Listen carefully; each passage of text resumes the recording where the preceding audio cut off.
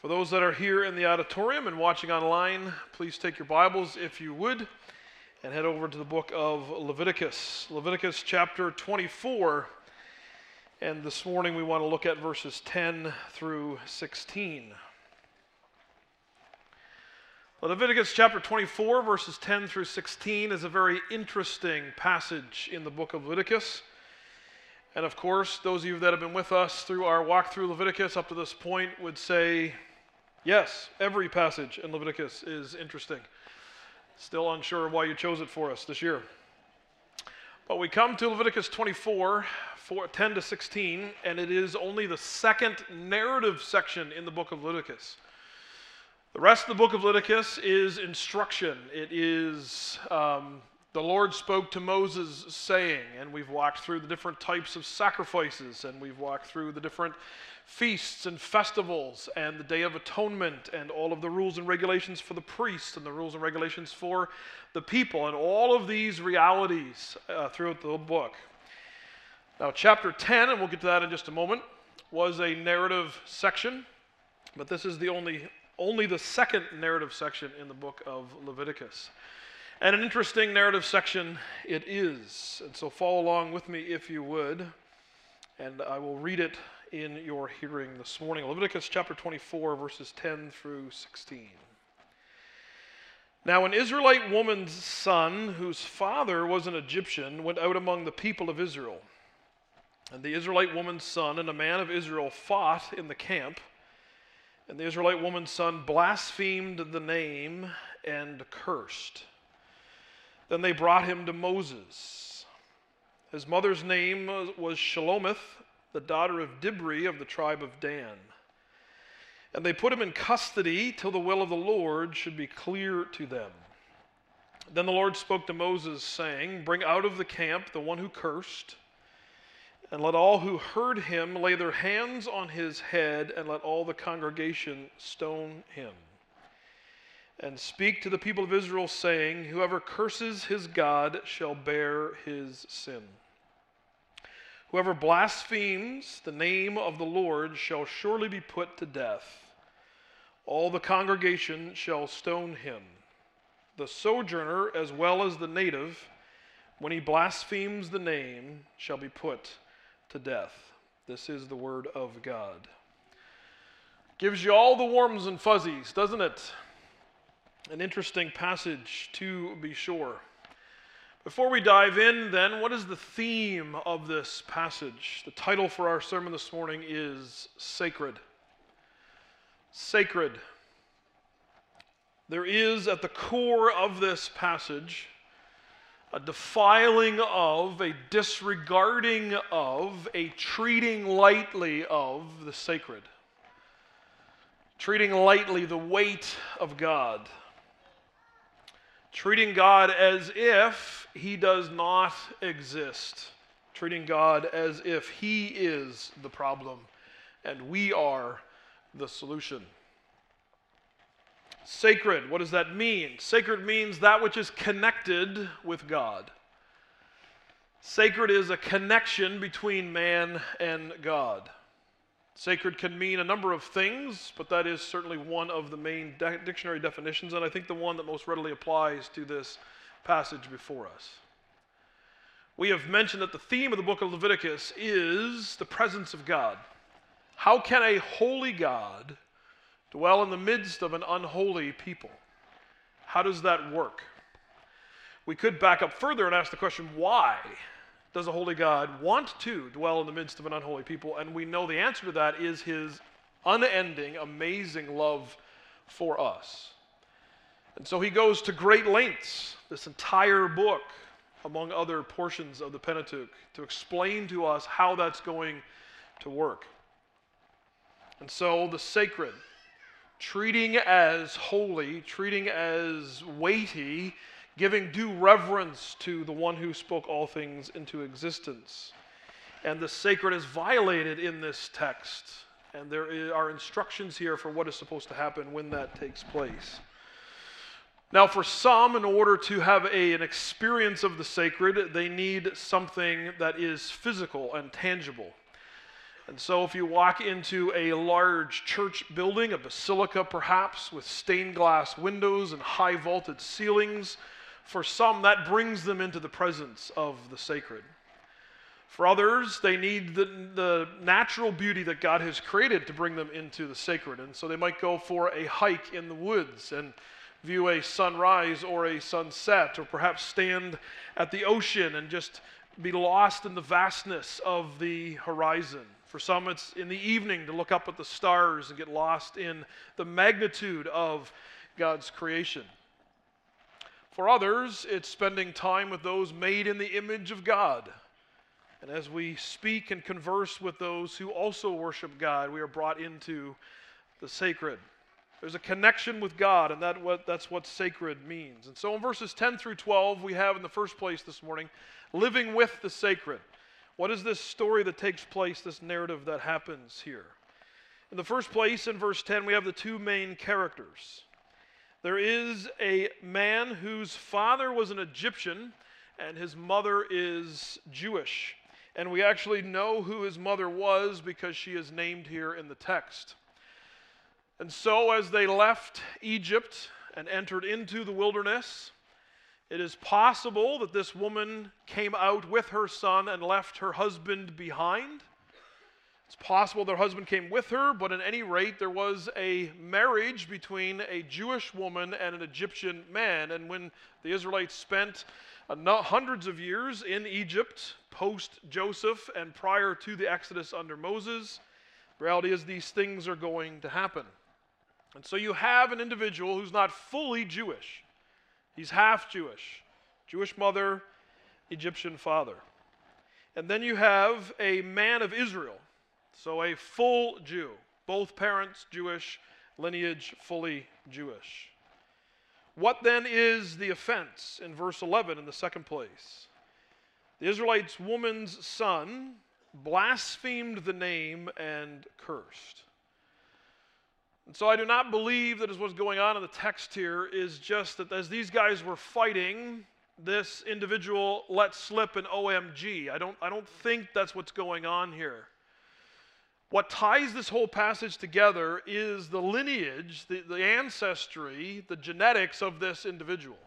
It's mentioned repeatedly in the text, and in verse 16, the sojourner as well as the native are mentioned. And so what's highlighted in the text is that this individual is not a full Israelite. And so what I believe happened is that he blasphemes the name of God. He distances himself from Yahweh. He says to this full Israelite in the camp, "This is your God, but it's not my God." And actually invokes the name of God as a curse or curses against God. You may trust in him, you may believe in him, but I do not. And of course, you are lesser therefore. It is used as a distinguishing mark of belief and unbelief. This individual, Egyptian father, Jewish mother, does not actually believe in the one true God. And believes perhaps that anybody who does is less than him. His unbelief is correct, and the belief of the nation of Israel is incorrect in his mind. And so he denigrates, he despises, he verbalizes his unbelief in the one true God and blasphemes against God and curses God's name. This is not just an oops or a sort of an expression of surprise that oftentimes is used in our culture. What it ought not to be, but there's more going on here than just that he slipped and happened to use the name of God. No, that he blasphemes the name and he curses the name of God. And note that he is kept in custody, and we'll get there in just a moment, but he has ample time to repent. If this was a mistake, if this was an accident, if this was a mere slip of the tongue, he could have and perhaps would have repented. I can't believe I said that. I am so sorry. I repent. Please forgive me. Any of these things. No, there's implied in the text here an obstinacy. There's an arrogance here of this individual. I don't just disbelieve in God. I hate your God. He doesn't represent me. He doesn't care about me. I want nothing to do with him, and I stand on that in my arrogant unbelief. And so what is the response of the people? They put him in custody until the will of the Lord should be made clear to them. Why is he put into custody? He's put into custody because of his lineage. The question that they're attempting to resolve is, I know what ought to happen if a native Israelite blasphemes the name of God and curses him. I know what's supposed to happen when a full Israelite does that. What, though, is supposed to happen when a non-Israelite, a half-Israelite in this case, does that? Do the same rules apply across the board? Lastly, I want to bring out from this text that things are not as they ought to be. Notice if you would, where this takes place in the text. God has just finished giving Moses a full chapter, chapter 23, of all the feasts of Israel, all the ways that they can show their gratitude to the one true God. A whole calendar year of all of these festivals and these times of rejoicing and worship and confession and feasting and celebration. And then, as we learned last Sunday, he lets them know about his presence in their midst and his sustaining power in their midst through the lampstand and through the bread. And in the middle of that, this happens. It would be almost like this morning we are gathered here together for worship, corporate worship. And as we're gathered together, we have a plan. We had a plan for this service, a liturgy. And we're following that. Everything's going according to plan. We're all worshiping together. And then in the middle of the auditorium, or just out in the foyer, a fight breaks out and interrupts our worship. I'm not sure how we typically deal with interruptions. I don't have a very good track record in this regard. One interruption that I distinctly remember is that we had a plan a number of Christmases ago to fly to Ontario to surprise my wife's family on Christmas Day. And so we thought we'll buy our plane tickets for Christmas Day. Not too many people fly on Christmas, and in our case, nobody did, but that's getting ahead of the story. And tickets were a little cheaper. So we made all these arrangements. We kept it on the down low, and we have a number of friends in Ontario. We had a plan that they were going to drop a van off in the park and fly. We're going to get off of the plane early in the morning. We're going to get in this borrowed vehicle, unbeknownst to any of my wife's family, and we were literally going to ring the doorbell Christmas Day morning. They had no idea we were coming, and we might have had a videographer booked. I don't know, because it was like a Hallmark movie. But anyway, we were going to do this whole big thing. And on our side, we had a place to stay in Moncton, and we got up early, set our alarms for 3 a.m. or some hour that nobody's supposed to be awake, and we got everybody in the van. We had somebody from Moncton that we knew take our van. Everything was perfect until our flight got canceled. And we spent Christmas Day in the Moncton airport. If any of you need to know how to navigate the Moncton airport, talk to one of my family. We know every nook and cranny of that airport, and it's not large. Now, what should my attitude have been? Hey, guys, a family day together. Let's spend some time enjoying each other's presence here on this Christmas day. No, my sanctification was not very evident on that particular day. We did eventually make it to Ontario for Christmas evening, and did a little Boxing Day surprise, or I suppose, and it did not work according to plan. How do we handle interruptions? And do we actually view them as interruptions, or do we view them as opportunities? And here, right in the middle of everything just flowing along, this is how you worship God. This is how a holy God dwells in the midst of an unholy people. These are the feasts and festivals. This is the presence of God. This is the sustaining power of God. Oh, this is great stuff. I got my hands in the air. My eyes are closed. This is amazing stuff. And then, boom, we get interrupted. Or we're involved in the process of getting closer to God, and we're reading His Word, and things are going well. And then, boom, we get some news that we were not expecting. How do we handle those things? Is God sovereign in the good times only, or is God sovereign every time, all the time? It's fascinating to me where this happens. It's like, come on, guys, did you have to fight right now inside the camp?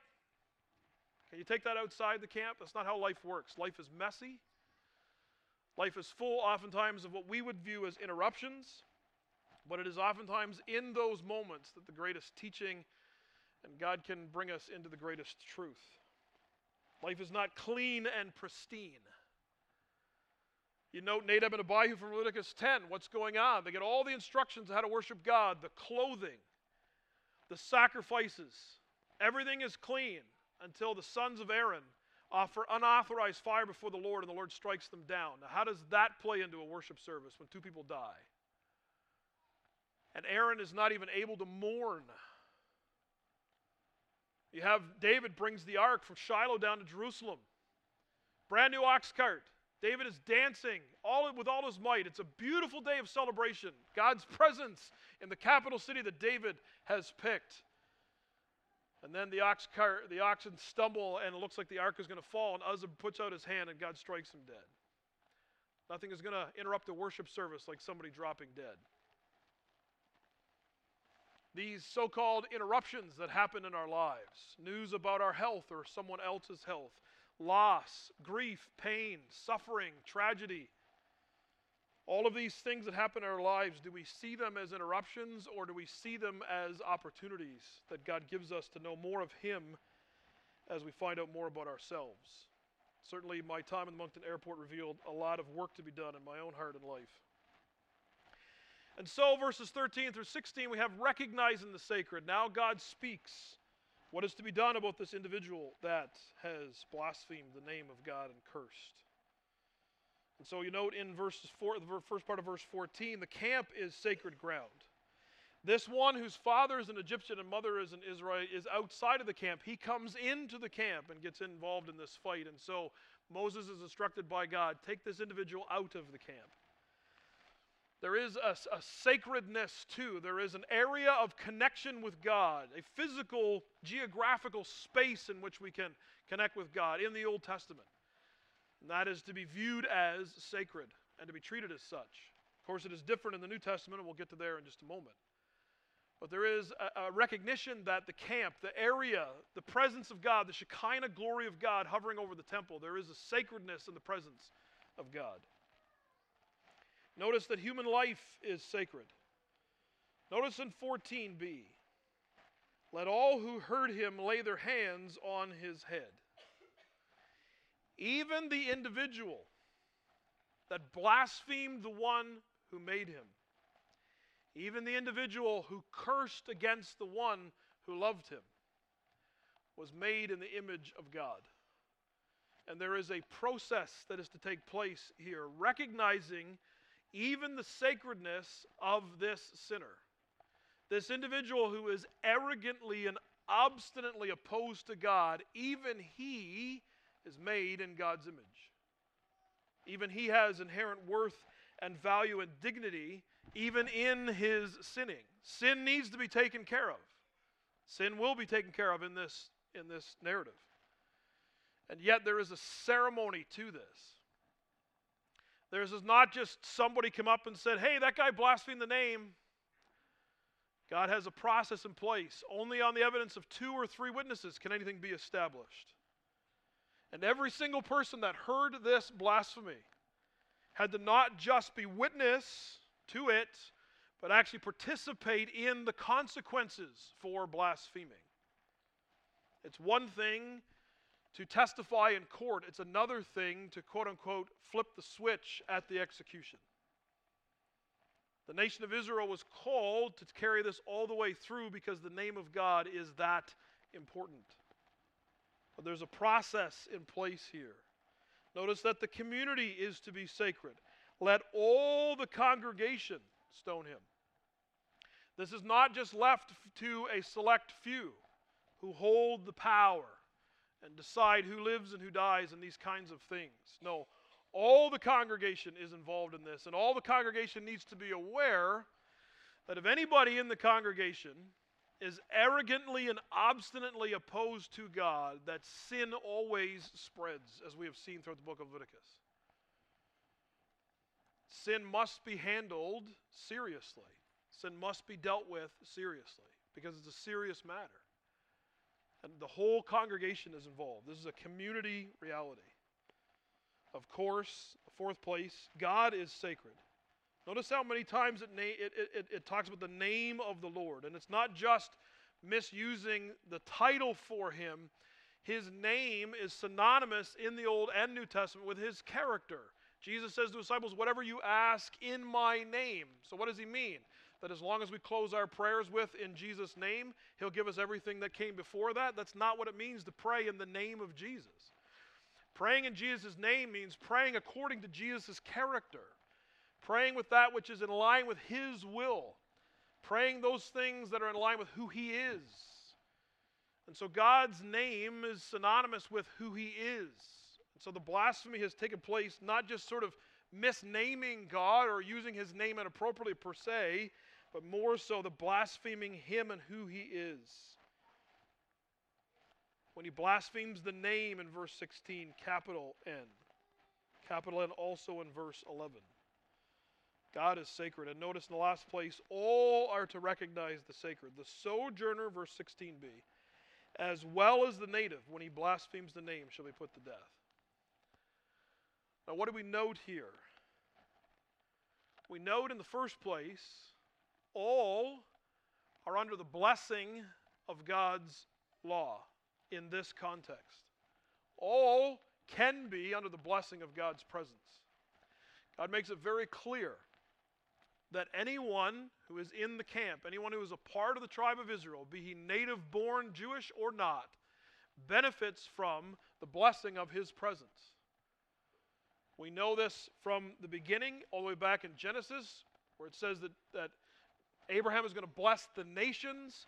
You can trace that thread all the way through Scripture, and it ends in Revelation where it says every people from every tribe, tongue, kindred, and nation, from every ethnos, will be glorifying God. At the end of time, everybody, people from every different type of humanity, not that there are different races, only one race, the human race, but different ethnicities, cultures, languages, all these individuals will be there praising God collectively. Yet, if you are under the benefits and the blessings of the law, you are also equally under the consequences of the law. And so this individual, and the reason why this is sort of a question that the nation of Israel has is, he's not fully Israelite, so what do we do in this situation? And God makes it clear. Everyone can have the benefit of being under the blessings of my presence, but if you blaspheme against that, disbelieve that, disregard that, treat that as light, you are also then to bear the weight of the consequences of that, equally, whether fully Israelite or not. We come to their third point then this morning, and that is restoring the sacred.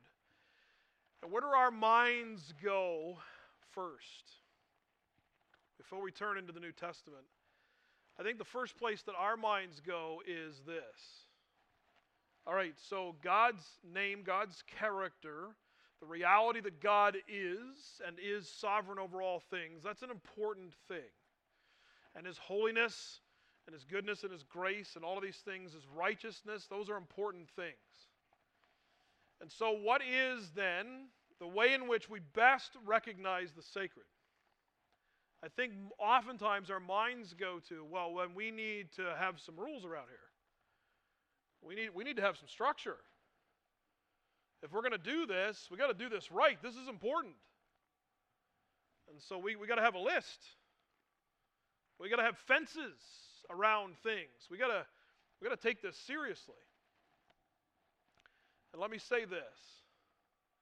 We think that legalism takes God seriously. But I am here to contend with you this morning that legalism does not take God seriously enough. We think that the way to live in light of the sacred, we think that the way to recognize the sacred and restore the sacred is to try really, really hard. And what that actually shows in our hearts and lives is a devaluing of who God is. Do we honestly believe that we can attain perfection? Do we honestly believe that we can fulfill this task that God has given us?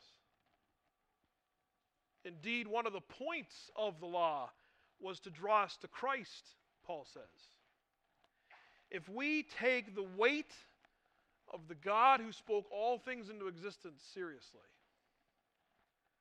then we will take seriously the reality that we can't make ourselves holy. And yet, why is it the first thing that comes into our mind when we think of recognizing and living in light of the sacred is we gotta do more around here. We gotta shape up. So follow me, if you would, to the New Testament, to Luke's Gospel, Luke chapter 7.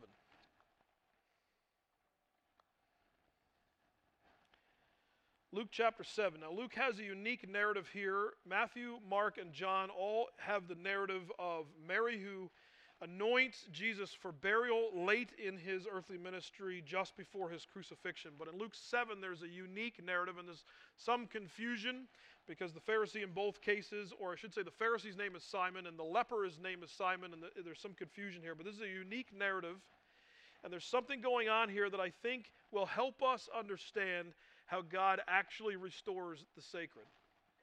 The restoration of the sacred does not come as a result of human effort. The restoration of the sacred comes as a result of God's effort on behalf of individuals who can't fully recognize or live in light of the sacred. So let us pick up the narrative then in verse 36. Luke chapter 7, verse 36. One of the Pharisees asked him to eat with him, and he went into the Pharisee's house and reclined at the table. And behold, a woman of the city who was a sinner, this is not a designation the Pharisee gives her, but one that Luke does, when she learned that he was reclining at table in the Pharisee's house, brought an alabaster flask of ointment, and standing behind him at his feet, weeping, she began to wet his feet with her tears, and wiped them with the hair of her head, and kissed his feet, and anointed them with the ointment. Now when the Pharisee who had invited him saw this, he said to himself, if this man were a prophet, he would have known who and what sort of woman this is who is touching him, for she is a sinner. Jesus answering said to him, Simon, I have something to say to you. And he answered, say it, teacher. A certain moneylender had two debtors. One owed 500 denarii and the other 50. When they could not pay, he canceled the debt of both. Now which of them will love him more? Simon answered, the one, I suppose, for whom he canceled the larger debt. And he said to him, you've judged rightly. Then turning toward the woman, he said to Simon, do you see this woman? I entered your house. You gave me no water for my feet, but she has wet my feet with her tears and wiped them with her hair. You gave me no kiss, but from the time I came in, she has not ceased to kiss my feet. You did not anoint my head with oil, but she has anointed my feet with ointment. Therefore I tell you, her sins, which are many, are forgiven, for she loved much. But he who is forgiven little loves little. And he, Jesus, said to her, the woman, your sins are forgiven. Then those who were at table with him began to say among themselves, who is this who even forgives sins? And he said to the woman, your faith has saved you. Go in peace. What is the point then of this story, this narrative in the New Testament? I think in the first place, we must recognize that our sin is great. We're not told a lot about this woman, but we have some key elements from the text that imply certain things. She's known in the city as a sinner. She also has a very valuable alabaster flask of ointment, perfume. She has money. Given the fact that she has money and she's known in town as a sinner, it is quite possible that this woman is, or at least was, a prostitute. It's not said that in the text, but there is implications there. She wears the weight of her sin daily. And yet, she believes that she cannot justify herself. That as she stands in the presence of the sacred, she has no hope.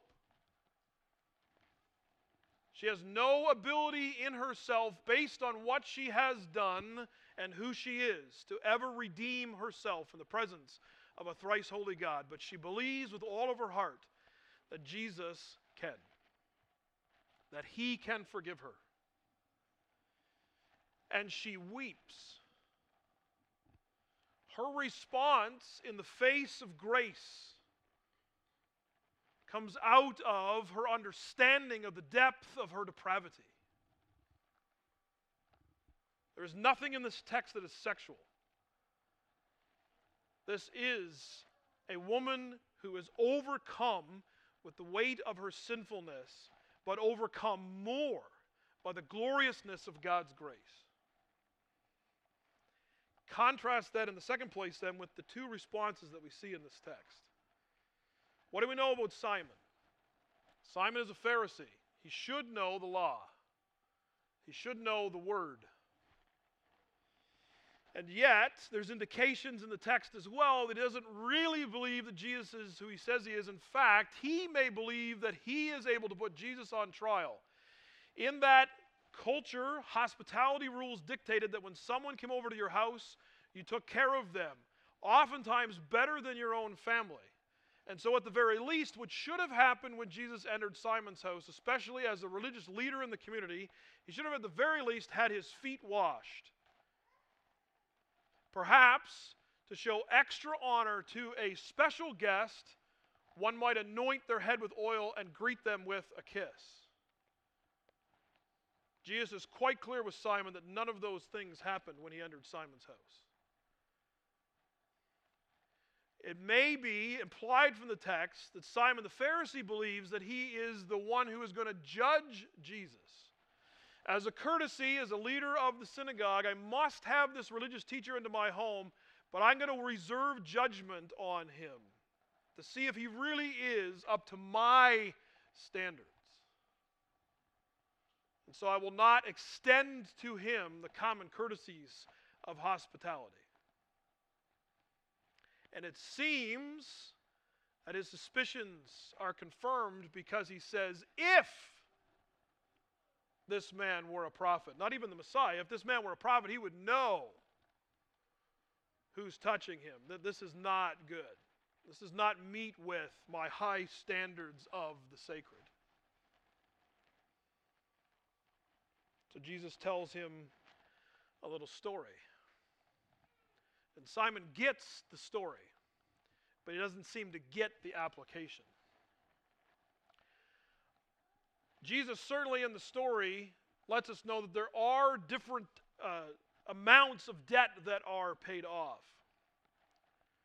But I think there's something deeper here. It is not necessarily that this woman's sins are greater than the sins of Simon, but it is certainly true that she recognizes her sin and he does not.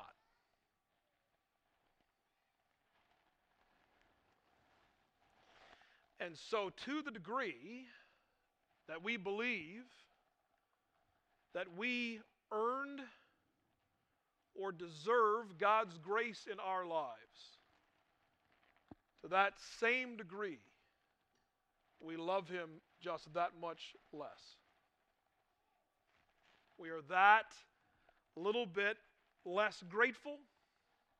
We praise him just that little bit less. When we sit here this morning, do we recognize and understand that there is nothing we could do to make ourselves holy? There is no amount of prayers that we could pray, money that we could give, good things that we could do to earn God's favor and grace.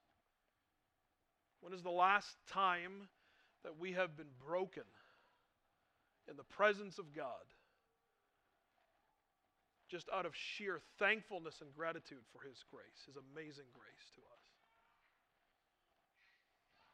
The individual in the camp in Leviticus is obstinate in the face of holiness, is arrogant in the face of glory,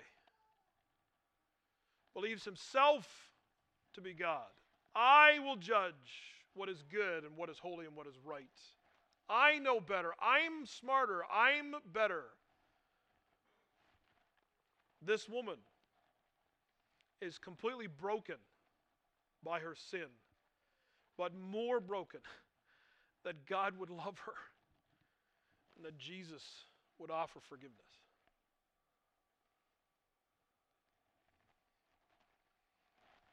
The path to restoring the sacred is not through human effort. The path to restoring the sacred is a recognition that Jesus paid it all. All to him I owe.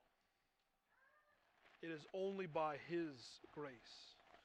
As we come to this day and we open the service with a thanksgiving to those who have served on our behalf, we ought to be thankful and grateful. But how much more grateful ought we be to the one who died in our place? Do we understand and recognize the depth of our sin? And when is the last time we stood under the weight of God's amazing grace? Arrogance and Christianity are mutually exclusive. Pride and a follower of Jesus Christ can't coexist. It is only as we recognize, truly recognize, the weight of the sacred, that we actually see how sinful we are, that we begin to appreciate the immensity of the grace of God. And so our response this morning is, do we recognize the sacred? If we think that because we do more, or we have the right theology, or we go to the best church, or any of these things, that somehow that is how we best recognize the sacred, we have missed it by a large mark. Pride does not only exist in those who reject God. Pride also exists in those who think that they can earn their way into relationship with him. Self-righteousness is equally as deadly as disbelief. And so as we come to the table this morning, my prayer is that we would be overwhelmed by the grace of God. Jesus deserves all the praise and the honor and glory. It is only because of him that we can stand in God's presence. Something the one in Leviticus did not recognize, but something that the woman in Luke 7 did, and many have. And my prayer is that you have as well this morning. Let's go to him in prayer as we prepare our hearts together. Father, we thank you for the opportunity to come together this morning and have hearts of gratitude. Sometimes it feels like the farther away from our conversion we get, the less we are thankful for it. We sometimes believe that you got a good deal when you got us as one of your children. Comparison is an ever-present danger. And as we get farther along the path, we can, if we are not careful, slide away from being in awe of you and your grace and begin to subtly slide into becoming in awe of our goodness and our amazing intellect and talents and gifts. Father, maturity ought to bring us more humility, not less. And as your servant, the Apostle Paul, recognized as he writes, some of his earlier writings, he is the least of the apostles, and some of his later writings, he is the least of the saints, and in one of his last letters, he calls himself the chief of sinners. This is not to beat himself up and to not recognize your grace in his life and your designation of him as a saint, but it is to give you all the praise and the glory and to take none for himself. Father, in the presence of the sacred, we ought to be marked by humility. I pray that is the case in our lives. In Jesus' name, amen.